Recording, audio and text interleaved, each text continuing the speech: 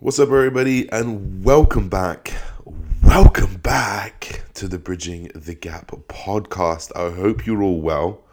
I'm great. Thank you for asking. We've had a little bit of a very busy January, where I've been kind of sorting out my systems and the way that I've been controlling things. I've obviously got a new videographer at the moment. If you guys haven't noticed, please follow me on Instagram, Josh Bridgman. Please follow me on YouTube, Josh Bridgman Fitness.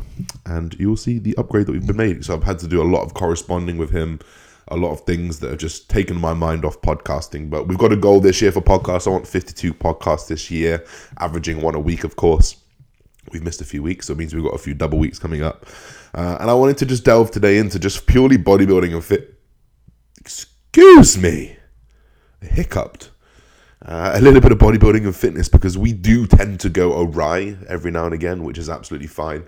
But I do love to bring it back to that core that I am about, that core value of fitness and health and well-being that I have at the bottom of my heart. So we're going to get into it. I asked you guys some questions on Instagram, so we're just going to go ahead and read through them pretty much in order and just try to get through as many of these relating to bodybuilding. I had someone ask me about fucking wireless headphones, so please forgive me, that guy. I'm not going to answer your question because I don't know, because I don't spend that much on headphones. First question: would I recommend a 15 to 16-year-old to eat differently to an adult? Now, the only thing that you'd need to probably consider is just being a smaller human. So you're probably not going to need as much. But then we've also got to consider that you're a growing human, so you might need a little bit more.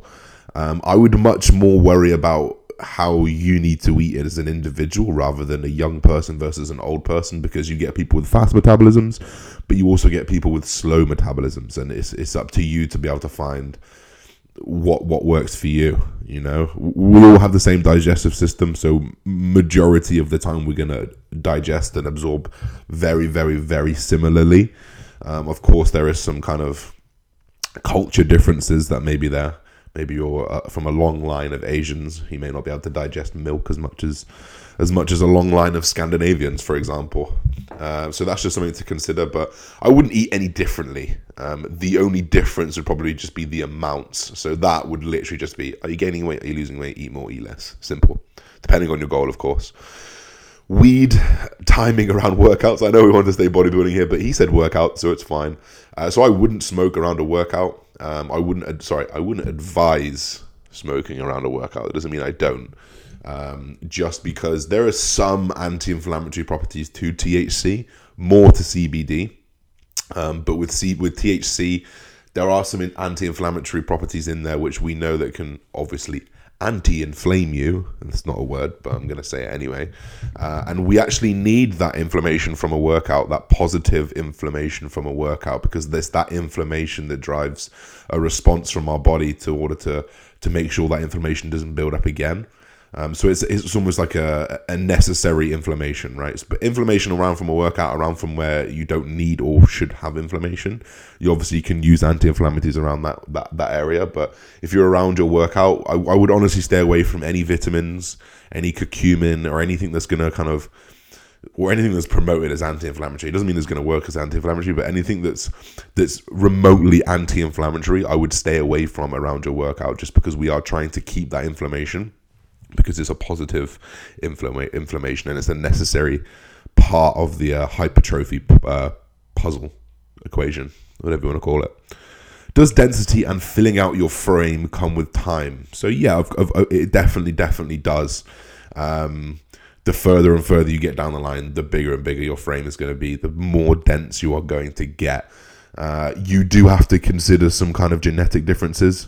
Some people just can't get dense. Some people can't get dense enough. Like I know guys who are super dense naturally, but maybe they can't get lean or something, but in general, the longer you bodybuild, the longer you put yourself under stress of bodybuilding, the longer you go under hypertrophy scenarios, the bigger a muscle's going to get, the bigger tendons are going to get, the stronger ligaments are going to get.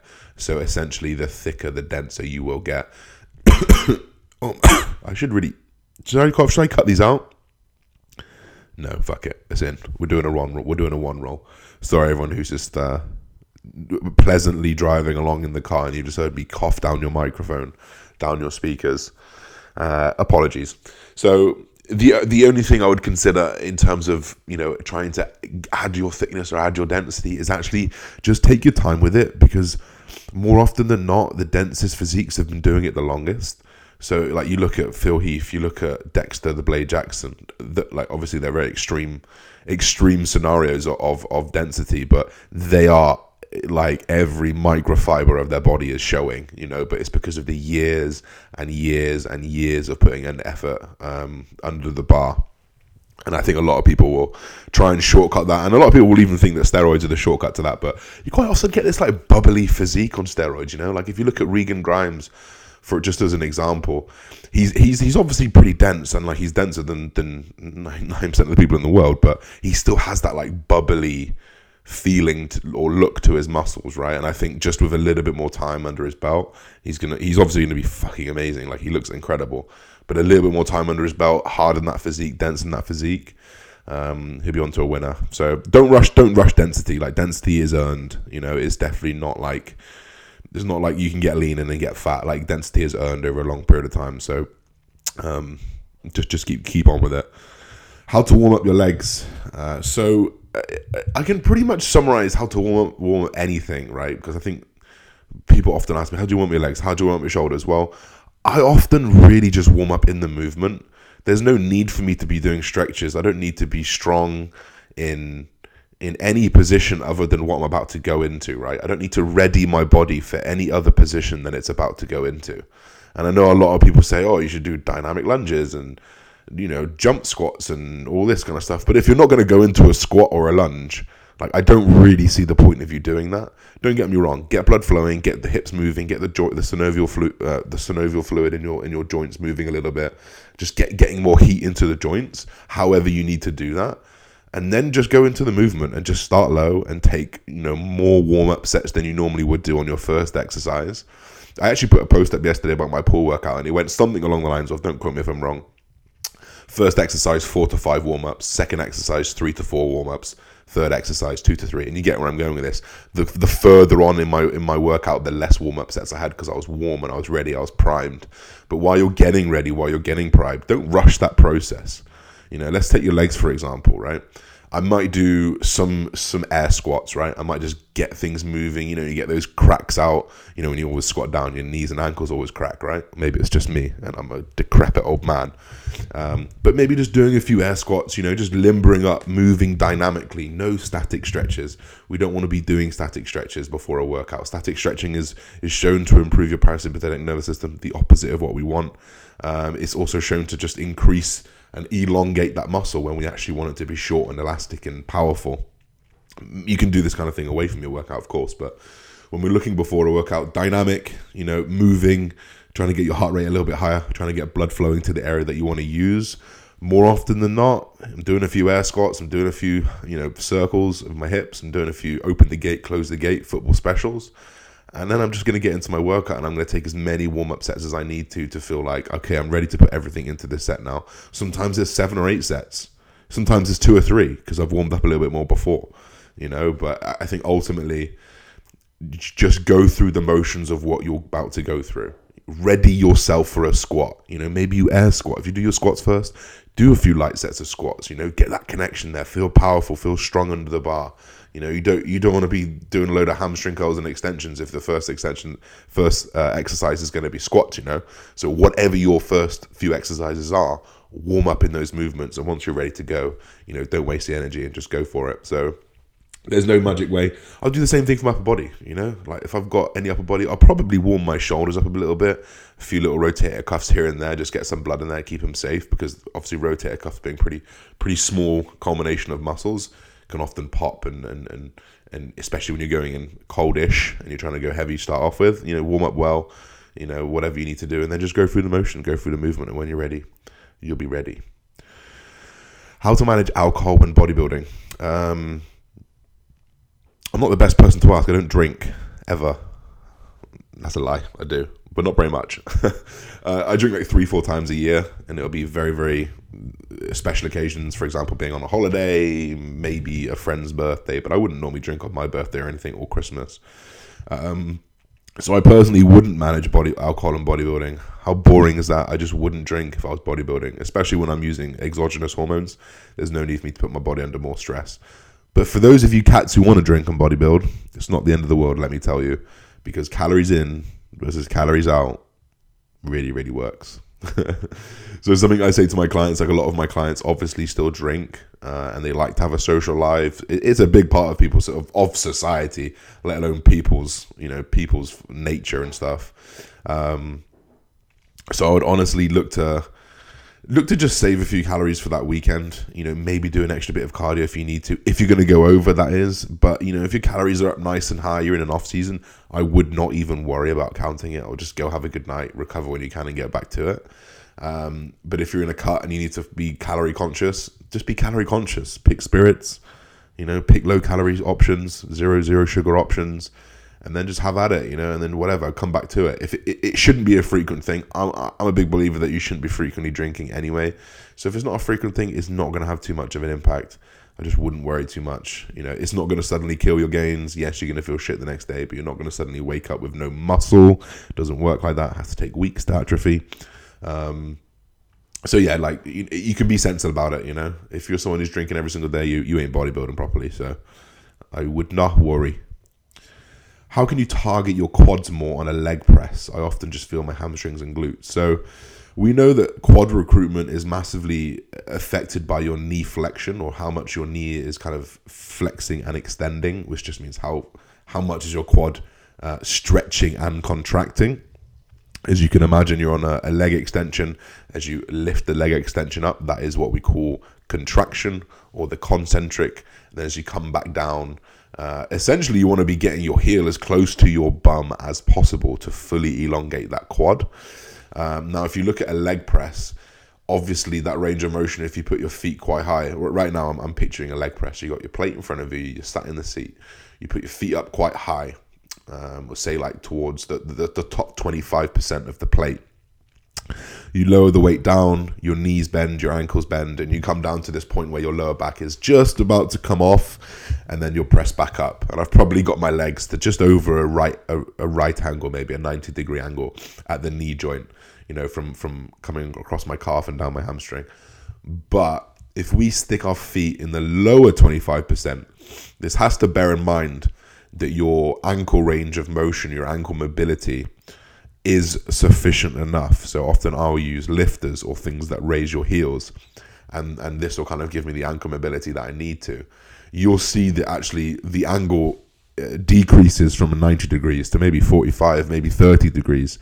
And some people like you who've got amazing range of motion can go all the way down to just hitting their calves on the back of their hamstrings, and they can get that full lengthening of the quadricep. And that's from putting their feet a little bit lower. So the lower the foot placement on the leg press, the more quad recruitment you're going to be getting, because the more knee flexion you're going to be entering. So the more the knee will be, extension, flexion. Yeah, more knee flexion you will be getting. So the longer the quadricep will be getting, if that makes sense. And to a certain extent, you can just reverse that for hamstrings and glutes, though I would say there are better things for hamstrings and glutes. How much form breakdown is okay? Now, I'm a big believer in keeping things as immaculate as possible. However, I'm not so dogmatic that I know that to get those fucking reps that you want, those fucking gritters where you're like, I do not want to let this bar go. Those times where it all aligns. I'm a big believer you've got to take those when they're there with, a 10 to 20% form sacrifice. It would depend largely on the movement. If a movement is a lot more, or a movement is not as safe as another movement, for example, I would say a leg press is largely much safer than a squat, right? Because a squat has got a lot more moving parts. At least on a leg press, your spine's pretty fixed. You've got the handles to lock yourself in, and if you fail, you just slip out of it and the weight can drop down. But if you fail a squat, you've got your core to worry about, your hips, your knees and your ankles, and then also your arms and your elbows to keep you stable. I'd be much less willing to take a risk on form on a movement like a squat versus a leg press, for example, or a leg extension, for example. So the less dangerous or the more safe an exercise is, the more I would probably sway to having quote unquote worse form. Yeah, so a bicep curl, for example, I'm not worried about you flinging it up a little bit, because we know the biceps actually a little bit weak in the lengthened position, stronger in the middle position, and then actually weaker again in the top position. So like if you're throwing it up at that first position where you're fully fatigued, you're holding it nicely in the middle position, then maybe you slightly rotate back to get it short. I'm not too worried about it, because the worst it's going to do is maybe impinge your shoulder a little bit, but I can't see it causing a catastrophic injury. Whereas if you're trying to yank a fucking deadlift up and your back concaves into a C facing down, like that's not good, because you're just dragging your spine, dragging all of those vertebrae through a lot of weight all the way up your hips. So there's definitely a caveat to taking your form to a place that's not acceptable. You've just got to find that balance with certain exercises at the right time. So just make sure you're choosing those safer exercises to do that on. If it's something that's a pretty big compound, pretty fucking heavy, I'm probably not going to risk a poor form rep, because that could be make or break. And when you get into a prep, a little side note to this, when you get into a prep or a competition or anything like that, I would be taking those risks less and less and less, just because the risk for injury does not need to be there. So I hope that makes sense. What rep ranges are best for muscle growth? This is a really good question. So pretty much the summary, or the body of research at the moment, because no real research is true, because every fucking week there's research to say it's different. But the main body of research at the moment is saying that anywhere between 6 and 30 plus reps is going to elicit a very similar amount of hypertrophy if you're taking it to a similar intensity. Say, for example, like a 7 or 8 out of 10. We know that you're probably going to get a very similar response from 6 or 7 reps as to 30. Now, the percent difference between 6 to 10 or 10 to 20 or 20 to 30, it's not necessarily known. There's not like one to say that actually 6 to 10 is the best, and then 10 to 20 is the second best, and 20 to 30 is the worst best. You can't make that differentiation. So my advice is to always train across those rep ranges. Have some 6 to 10s, have some 10 to 15s, but then also have your 20 to 30s that just fucking hurt, Like there is something to be said for the pump, for sure. Like I think a lot of people get away, especially in this JP era, and nothing to take away from him because I've been training like that forever. There's a lot of just people chasing weight. And don't get me wrong, muscle damage, muscle mechanical tension from weight is going to elicit a lot of hypertrophy. But let's not get away from the pumpy stuff as well, because I do think that has some kind of value, maybe in terms of vasculature, putting a lot of blood volume through the blood and then obviously reducing it. There's some pretty good research into occlusion training now, which is, of course, blood flow restriction training, where you're restricting the blood flow out of the muscle but allowing it in still. So it just causes like mass blow up and pump in the muscle. And we know there's some pretty good research into the hypertrophy mechanisms of that, and it's actually helping. So there's no reason why doing those high rep sets don't work as well. They definitely do. I just wouldn't cut yourself short. I would just do all of them, I'd probably stay away from doing them on like a compound lift, where you've got a multitude of muscles. So for example, I probably wouldn't be doing a 30 rep bench press, because it would be so taxing. It'd potentially ruin the rest of your session. So the higher rep sets would be on like a single joint movement, like a bicep curl or something, or a tricep, something that you can isolate quite well. Even oh my god, this is probably the worst podcast I've ever done. Or something like a fly, it's very, very, it's not taxing compared to like a big fucking press, or a leg extension versus a squat, which one's going to wreck you, so you could probably do that stuff on those isolatory motions and movements. The question here was the best way to improve my bench press, but I've changed it to the best way to improve a lift. So the best way to do something better is to do it more. Now, there is a caveat to doing more. More does not always equals better, especially in bodybuilding, where there's a huge fatigue to stimulus ratio that you've got to consider.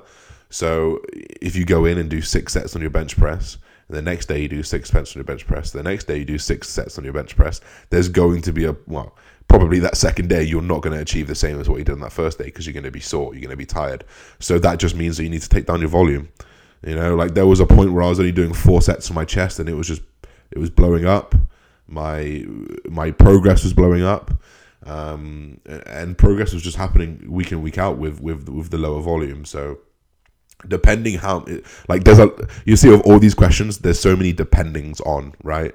How long have you been training for? How long have you been benching for? How many times are you benching a week? How many times are you benching in a session? How many sets are you doing in a session? Like if you're doing 4 sets of 10 to 15 reps in a session, take it to 2, and I promise you'll go straight up. If you're doing 5 by 5 or that typical bullshit, is your food right? Are you sleeping well? Did you sleep well the night before? Did your pre-workout hit you like a ton of bricks, or was it shit and you feel tired? There is so many aspects to bodybuilding that you need to consider. That my weight didn't go up this week, or my weight on the bar didn't go up this week, I don't know why, doesn't suffice anymore. Now my reasoning for a lift not going up is like, oh, my sleep was slightly off here. Actually, maybe my caffeine wasn't timed right. Maybe this was off. There's all these different things that can influence this, can and will influence you, right? So the best thing that you can do in a situation where you're not improving a lift is control your variables, control what you're eating, control what you're sleeping, control the amount of volume that you're doing. If you're swaying above 3 or 4 sets for that improvement, for that exercise you're trying to improve, even if you're more, take it down, half it, and then see if you progress. And I'm confident that you will do. And then as soon as you start progressing, that's when you will kind of slowly increase the amount of volume that you do in terms of work sets. And then you're going to have to just find, right before you find those diminishing returns. So let's say I start you on 1 set of bench presses, 60 kilos. The weight doesn't matter. 1 set of bench presses. I guarantee you'll increase that bench press set every single week. So the next, we'll run that for 3 weeks. Then you'll add 1 set on. You'll do 1 extra set, and then we'll see how you get on for the next 3 weeks. Still progressing really, really well. Still feeling good. Still recovering well. Let's try 3 sets. I'm feeling really sore now. I did manage to get my 2nd set on here. Okay, 2 sets is perfect. And that's the thought process I'm taking with everyone, with all my clients. I'm asking these questions. How did it feel? How was the session? Do you feel wrecked? Do you feel tired? Are you sore? How long are you sore for? Are you too sore? Are you not sore enough? There's all these different questions that you've got to ask yourself as you go through. So, just open your book and allow yourself to see these different variables come in, because I think a lot of people just focus on the lift not going up for whatever reason, but then had a fucking Domino's for breakfast. Do you know what I mean? It's just like, come on, sort it out. What would I think if someone called me the new era Tom Platz? I would say I do not do as much high volume as him. I do not have as good legs as him. I'm probably not as motivating as him either. But I would massively take the compliment. I fucking love that dude in terms of mindset, like the places that he pushed himself. Like I think I remember watching him do like some stupid like 180 or it might have even been 220 squat for like 30 or 40 reps, and I just think, Jesus Christ, how do you even do that? Insanity. The next question is best movements for pec growth. So my advice here is going to be, what do we know that the pec does? So we know that the pec largely causes adduction from the humerus across to the sternum. So essentially bringing the arm across the sternum like a fly, but then also it allows a press, right? Because that's like it's like a multifunction of the pec. So you'd want to be doing a flying movement, even across. I'm flying as we speak, right? Put your hands out in front of you. Don't do this if you're driving. Put one hand out in front of you, perfectly straight, and then just bring it across your body, perfectly straight, perfectly straight, perfectly straight, and you're gonna feel your pec just get like a ball, like become like a ball, right? And we call that short, we call that contracted. So we know to get fully contracted, you've got to bring your pec fully across your body. Whereas if you bring your hand out into a pressing motion and you press down and you press back, it doesn't bunch up into a ball as much as a fly, right? So you've got to consider that when you're programming. But then in my head, I hear that and I'm like, oh, okay, so I could just do a fly because you go fully wide and then you come fully short, which is better than a press, right? Sure, potentially, but then we've got to consider the load that you're using. So whereas you can stick 3 plates on a bench press, you can only use pin 8, which is not 140 kilos through a press. So in my opinion, working the muscle that you want has to come in the thought process of what ranges do I want to be working this in the most effectively. So we know that, like, I'm just going to say how it is. A fly is probably the best exercise we can do to work the pec in the shortest range, that most contracted, because you can get there quite easily, or easier than you need, like some kind of converging pec press that you could really drive your elbows across, but then also load up pretty damn strong.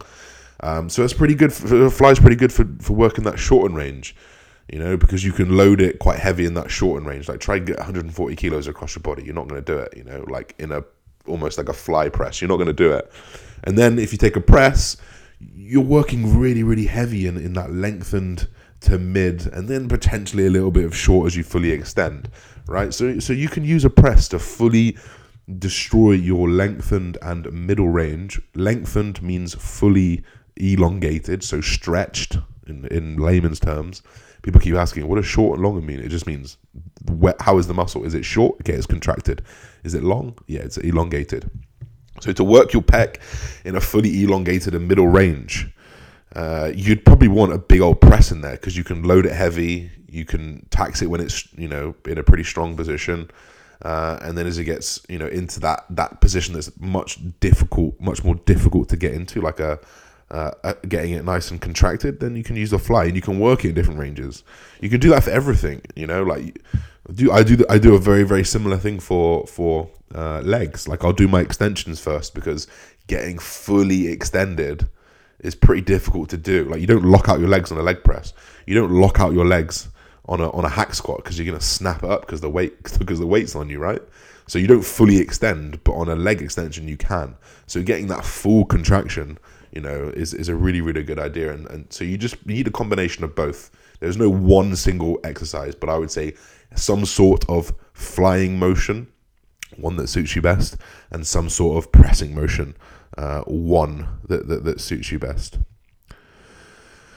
How important do you think it is to match strength profile to the resistance profile? So this is something that I've been talking about a lot recently, and also I've had a lot of backlash from the big bodybuilders saying, what are you fucking talking about banding for? What are you using cuffs for? Well, how important do you think it is? Probably not massively, but I think it's stupid if we don't, if that makes sense. We don't need to do the stuff that Arnold did. We don't need to do the stuff that Dorian did because we have way more knowledge about how pecs work. We have way more knowledge about how every single muscle works. We have more knowledge about how joints work. We have more knowledge about joint forces. We have more knowledge about everything to do with bodybuilding. So I don't know why we wouldn't use it, if that makes sense. So can you build a world-class physique without matching strength and resistance profiles?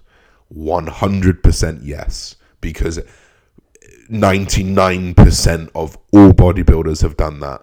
I have never ever seen a top bodybuilder put a band on anything, use cuffs, use chains, or anything like that with knowledge of what they're doing. None of them. If you know someone other than the hypertrophy coach who's not really a massive bodybuilder, he's just an influencer, then please let me know, because I'd love to know someone who's manipulating the strength profile. Imagine Phil Heath. Yeah, we're just trying to manipulate the strength profile here. Like, you don't need it. But I think it's a marginal gain. And I'm in the business of marginal gains. I'm in the business of tracking every single thing, doing every single little gain that I can to improve my results to get there quicker. Now, you might not need to do it. And I wouldn't say that you have to go do it, but I would say that with the knowledge we have, it's a bit silly not to, and it doesn't make much sense not to, because you're working in a better contractile range. You're working when you're stronger, you're stronger. When you're weaker, you're working it a little bit weaker, and you're matching it, and you can fully milk that muscle even more. In fact, there was something really cool that I heard the other day. There's a new bit of equipment that's on air pressure. And essentially on the handles that you're going to have, you can reduce the air pressure or increase the air pressure as you're getting weaker. So imagine you're in a bench press and you've got a handle with a button on it, and you're pressing, you're getting fatigued. You can just lighten that load as you go, and you can just absolutely destroy that muscle, which is pretty cool. So I don't know, like, how important is it? It's not massively. It's not going to be the be all and end all, but I do think it's something to consider, and I do think you'd be silly if you're not. I'll just do a few more questions. I know we're creeping up into 30 minutes, which is not too bad time for a podcast. Maybe we get a few more in. How to minimize muscle loss on a cut. So this is a good question. Now, obviously, we're going to assume that protein's in an adequate position. The thing that built your muscle is what's going to keep it, right? So if you built your muscle getting strong, doing heavy lifts, whatever it is, that's the kind of thing that you need to be doing in your cut. I don't know if it's a thing anymore, but it used to be a thing where bulking would be like heavier reps and then cutting would be lighter reps, and that is just a recipe for muscle loss. Like, you have to give your muscle a reason to stay. Your body is efficient. Your body is going to get rid of whatever is not needed, right? So if you're doing less and not training as much, your body offloads muscle because it doesn't need it there, right? Your body is going to adapt to the situation. However, if you're constantly barraging your body with hypertrophy and stimulus and protein, it's going to build muscle because it recognizes that it needs more muscle to cope with the demand. And it just works. That's exactly how it works in a cut. Give your body every single reason to get rid of body fat only and keep muscle. You've got to keep the training hard. You've got to train as hard as you can. Things like minimize your deficit time, maybe take a diet break, maybe reverse diet, deload when you can. Sleep as well as you physically can. Sleep has a huge impact on muscle body composition, so a higher muscle to body fat ratio. So these are things that you really, really need to consider for a successful prep. But my biggest thing is training. You've got to train like you fucking want it, and you're much more likely to be able to hang with it and to keep it there. Like, even on assistance, even when I was using gear, like, I'm pretty sure I lost a little bit of muscle because there were times where I was super flat, and I just thought, damn, I lost a little bit of muscle. So even when you're on these anabolics, like, you're still going to lose a little bit. You've just got to do what you can to minimize it as much as possible. Right, I'm just going to go through those ones I wrote down. So I'm just going to go through my Instagram now and just pick up any stragglers that are coming in as we speak. Showing signs of a deload but not wanting to waste time on a cycle. Deload, bro. Like, whatever. What's a week in the scheme of a life? Like, 1 week you're not going to lose loads of gains, especially when you're on cycle. You'll probably continue to grow because your body needs the rest. So all that repair is going to happen in that week. So don't worry about it. Just go ahead and take it off. It wouldn't be much of an effect. In fact, it would probably help you a lot. Okay, last question. Do I think that decline chest exercises are beneficial at all? So a lot of it's going to affect, it's going to be like what your sternum angle is and how nice a press feels. For me, I press decline really, really well. I'm really, really fucking strong at a decline. I don't know what it is, but it just helps quite a lot. But the people who have got maybe like a slight pigeon chest where their concave is like outwards, like, they might be more accustomed to something like an incline just because they've probably got that lower pec development anyway, just because of the shape of their sternum. And similarly, like the opposite, probably good for everyone. Like, I can flat press, I can do all kinds of press because I've got a pretty. Is concaved in or out? I think concaved is like with the dip in. So I've got a dipped in sternum, and obviously the pigeon is the opposite, where it kind of curves out like a bowl or whatever. So I can flat press, I can incline press, I can do every press pretty much pain free. But you're going to feel it. Like, you'll feel it. Your body is going to tell you which one's good for you. Like, you can get in a decline and be like, oh, I've got no shoulder pain for the first time ages. That's probably the one for you. Or I've got this flat press and no, this feels really fucking good. That's the one for you. If you do incline and maybe it impinges your shoulder too much, maybe that's not the one for you. So it's about trying things and just learning the angles that fit you best. and then just going from there. So that's it, guys. We're gonna leave it there. I hope you guys have enjoyed this little Q&A sode, and we'll be back very, very soon, guys. So don't forget to leave a rating if you rate it. If you don't rate it below 5 stars. Thank you very much. Thank you, guys. We'll see you soon. Don't forget to check out the new YouTube. It's coming. We're coming in hot. Peace and love, everybody. Have a good one.